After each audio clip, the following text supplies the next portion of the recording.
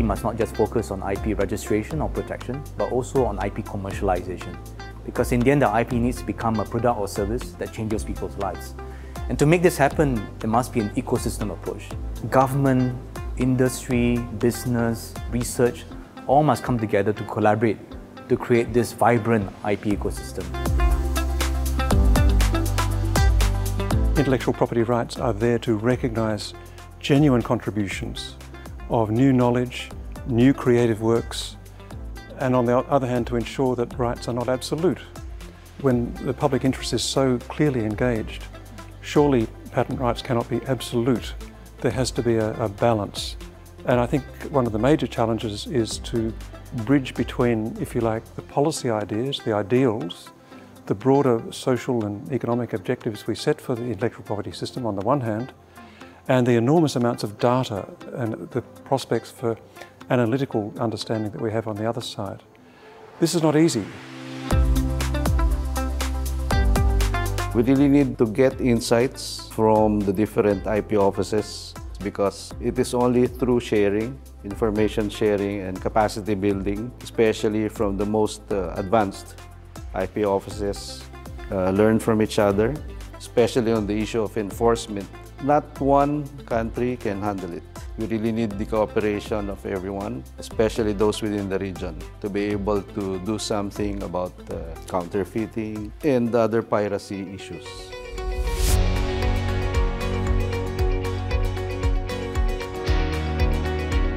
Trade secrets. That is one type of intellectual property.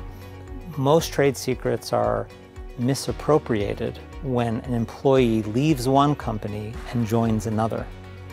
The pandemic meant more people are living and working from home, so it's more difficult to manage your trade secrets because they're distributed geographically.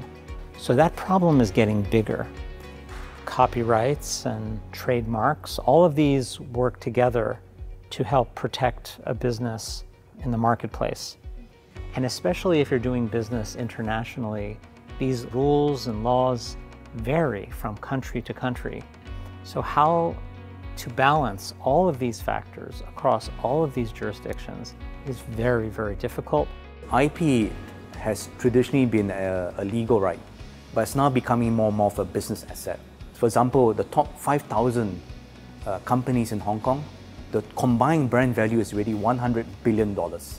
If you look at the companies on the Hong Kong Stock Exchange, many of the companies, for example, Tengshin and others, have more of their value in IP and intangible assets than in hard assets. Because these companies are built around innovation, technology, new ideas and new brands.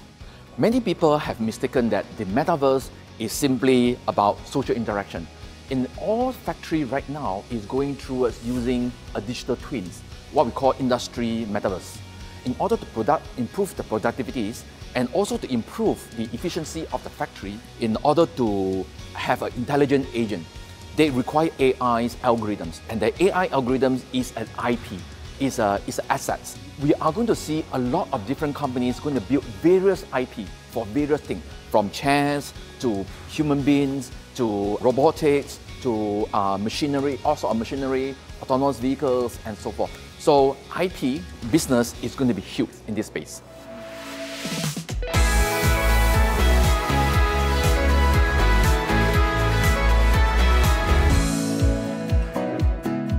The past 2 years have been done virtually, and we are very happy to be here. The BIP Asia this year is sending a message to the world that Hong Kong and Asia is now open to the world. I was very impressed by the quality of the speakers and the content of the panels. Really interesting, diverse views from across Asia and even outside of Asia, like myself.